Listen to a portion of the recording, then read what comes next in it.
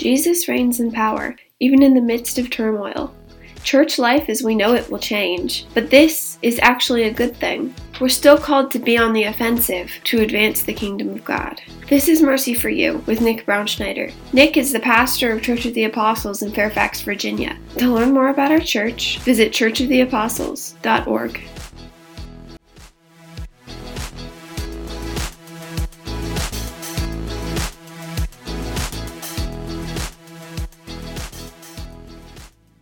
I want to talk to you about four things that arise from our readings this morning. Four certainties that I'd like to share with you. The most important is this: Jesus Christ reigns in power as King over all, even in the midst of turmoil. Of this I am certain, and I hope that you are too. This is the message of Psalm 29, that our God remains in control, always. David has written this psalm, Psalm 29, and he's just full of awe and wonder in God. He's essentially saying, Lord, who is like you? There's none like you. You command the waters. You rule the sea. You break the cedars. You shake the wilderness. You sit enthroned even above the floodwaters. And then he concludes his psalm this way. He says, the Lord remains King forever. Who is this Lord? It's Jesus Christ. If you were with us in person last week, you'll remember Jesus saying, all authority in heaven and on earth has been given to me. So it isn't simply that you should find the good things in a time like this. You should count your blessings. Those things are important, of course. It's important to stay positive. It's important to be thankful for what you have, even for things like toilet paper. But more than that, the deep thing that God is calling you and me to do right now at this very moment is to trust Him. And what does Psalm 29 say? Ascribe to Him the glory that is due His name. Give Jesus His rightful due. Acknowledge that He is God, that there is no other, and offer to Him the honor that He deserves. This idea is present in both of our readings. It's certainly clear in Psalm 29. It runs throughout, but also in 2 Corinthians chapter 5. This is how Paul begins our epistle reading. In verse 11 he says, knowing the fear of the Lord. Knowing the fear of the Lord. The fear of the Lord is the beginning. It's the beginning of everything. When we understand, Lord, you are holy. That word literally means other. You are different than me. You're not like me. You are all-powerful. You are infinite. You are unchangeable. I'm none of those things. Your thoughts are not my thoughts. Your ways are not my ways. You are enthroned above it all. Again, Psalm 29. David says, you make the deer give birth. Creation. You're in charge of that. You superintend that. But you also strip the forest bare. Destruction. And as a result, as we see God for who He is, what happens? In His temple, all cry glory. The first thing I'm certain of this morning is that Jesus Christ reigns as King forever. But here's the second thing. Church life as we know it will change. For this, we're sure, at least in the short term. Who would have thought a week and a half ago that we would be worshiping in this sort of setting? That we'd have to close our building. Who knows what next Sunday will look like? Perhaps Pastor Chris and I will be joining you from our respective living rooms. We don't know. It's very possible that there will be long-term effects that we'll feel in the months and even in years to come. And in some ways, perhaps even permanent changes. We just don't know. We don't know. But we know this will be a season of serious testing.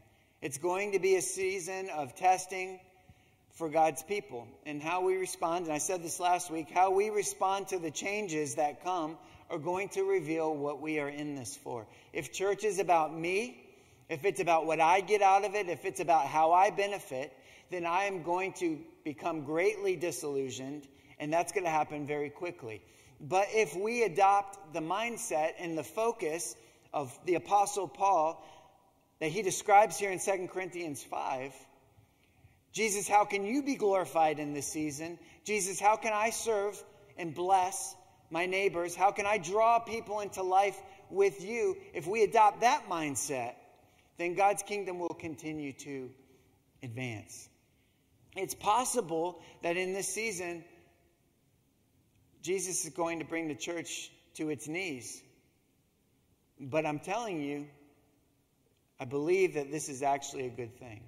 It's a good thing. I think we can be certain of this. We can be certain because we know our God. Because God never stops doing good, even when bad seems to have the upper hand, because that is his nature. He is king. He is good. His ways are good. His good purposes cannot be stopped in the world, no matter what. Jesus loves his bride. We just sang. He will hold me fast. He loves his church. That's you and me. He's committed himself to us. He's poured out his blood for us. He's promised that he will never abandon us. That means whatever we face, it will certainly, ultimately be for our good. I think what God is doing, I think what's happening here is he is shaking the foundations. He is shaking us so that everything that is not of him will fall away. It'll just fall to the ground like rotten fruit off of the tree. We read this morning in 2 Corinthians 5, the old must pass away in order for the new to come, and both are good. Both are good for the church. Both are needed, in fact. Some things need to die. But out of that death springs new life. See, that's the reality in God's kingdom. Out of death comes new life. Jesus is king. And he is shaking us free of everything that holds us back, that we might live for his glory alone. You know, many of us have been praying for this. You felt sad because over the years it seems like the church is weaker and weaker and largely ineffective. I know I love to read about revivals that happened around the world throughout history. And I've asked God, do that here. Lord, why don't we see these things happen here? Do what you did in history, do it now in our context. I've prayed on my face, and I've even shed tears asking God to pour out his Spirit. I know that you have too. And then the thought occurred to me a few nights ago as I was getting ready for bed. Maybe this is God's answer. Maybe this is God's answer to that prayer, to the prayers that we have been lifting up to him for so long. Church, as we know it, will change. But in the grand scheme, it's probably a good thing.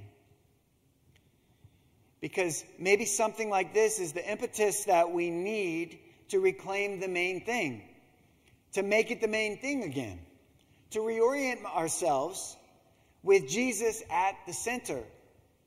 Paul says in verse 12, we don't want to boast about outward appearance instead of the heart of things. We're done with that. The Lord is ridding us of that. Outward appearance, a shell without any substance. And now Jesus has given us an opportunity to step back and to assess. He does this. Sometimes he quarantines us in our houses so that everything else is shut out.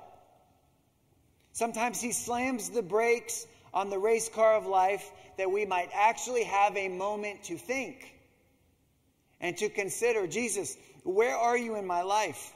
Jesus, what am I doing with my life? Jesus, where am I headed in my life? How have I gotten off track? Show me the way. Show me the way back to you. I want to be in alignment with you. You know, when something is out of alignment, it's painful. If you think of a spine, when the vertebrae is out of alignment, it hurts. But the season of Lent, in this season that we find ourselves in, might be just what we need to lead us back into realigning ourselves with Jesus. Because Jesus is the prize. The prize of life is that we get the King of Kings. We get the King of Psalm 29. We get the King of 2 Corinthians 5. And because this is true, because we get the King, worship is the goal. Worship that is given to the God of heaven and earth. Worship to the one who sits right now enthroned above it all. Worship to the one who has rescued us. Ascribe to him the glory that is due to his name. He deserves our worship, not just with our lips, but with our lives. Jesus has literally sent us home and given us space to think and to consider and to seek and to pray. What if we prayed during this time, Jesus, do whatever it takes for you to have first place, for you to have first place in my life, for you to have first place in your church, for you to have first place in this community? What if we told Jesus, I'm done with the outward appearance of things. I want the substance. I want the real thing. From now on, I'm seeking you with all of my heart and my soul and my mind and my strength.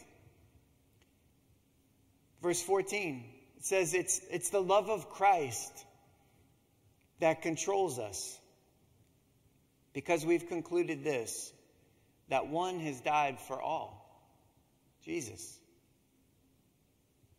The love of Jesus is what controls us. The love that has changed us. The love that has been poured into our hearts by the Holy Spirit who has been given to us. The love that is contained in the good news that we so cherish. The news that Paul lays out so beautifully in this letter. Verse 19, in Jesus Christ, that is by his life and death and resurrection, God was reconciling the world to himself, not counting our trespasses and sins against us. Verse 21, for our sake, God the Father made Jesus the Son, who never sinned, to be sacrificed for our sins, so that in Jesus we might become the righteousness of God. And now, he has entrusted to us this message of reconciliation. See, that's the fourth certainty. No matter the circumstance, we remain on offense. We're always, always, always on offense. The Bible says Jesus died for all, that those who live might no longer live for themselves, but for him who for their sake died and was raised. The church is not shut down. We're just adapting. The mission has not changed. We're still seeking to be followers of King Jesus, who are making other followers for him. Ours is an offensive ministry. It's never a defensive one. Verse 20. We're ambassadors. We're representatives for Christ. God making his appeal through us. So we implore you, on behalf of Jesus, be reconciled to God. This is the application of Jesus' words to us last week in the Great Commission. He says, go. It's not just a command that we obey dutifully, but it's a natural result of a life that has been touched by the love of God. You remember our vision for discipleship that I laid out last week. We want to be filled with God's words. We want to be filled with God's Spirit. We want to be living in community with one another. And we want to be on mission. And we can still pursue each of those things, even in this season, even in this moment that we find ourselves in. So the principles that have to guide us forward in these days are these. King Jesus is worthy. He's worthy of our lives. He's worthy of our worship. He's worthy of our devotion. We need each other. That's the second principle. We're not going to forsake meeting together, even if we have to get creative. And the third principle, our neighbors are counting on us.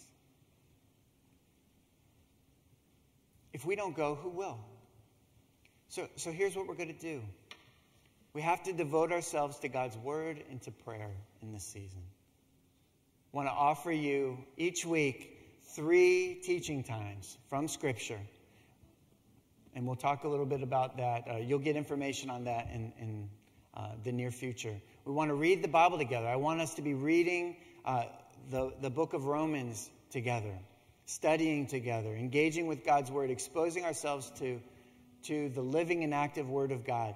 We want to be praying together 5 times a week. Sunday mornings, Monday morning, Tuesday afternoon, Wednesday at noon, and then Friday in the evening. 5 times. We want to be devoted to God's word and prayer. We also want to remain devoted to one another. So if you're in our database, you should expect a call within the next week from a member of the vestry or from clergy. We're going to be asking you questions, making sure that we have up-to-date information on you, seeing if you have any needs and praying for you. We encourage you to utilize the technology that is at our fingertips.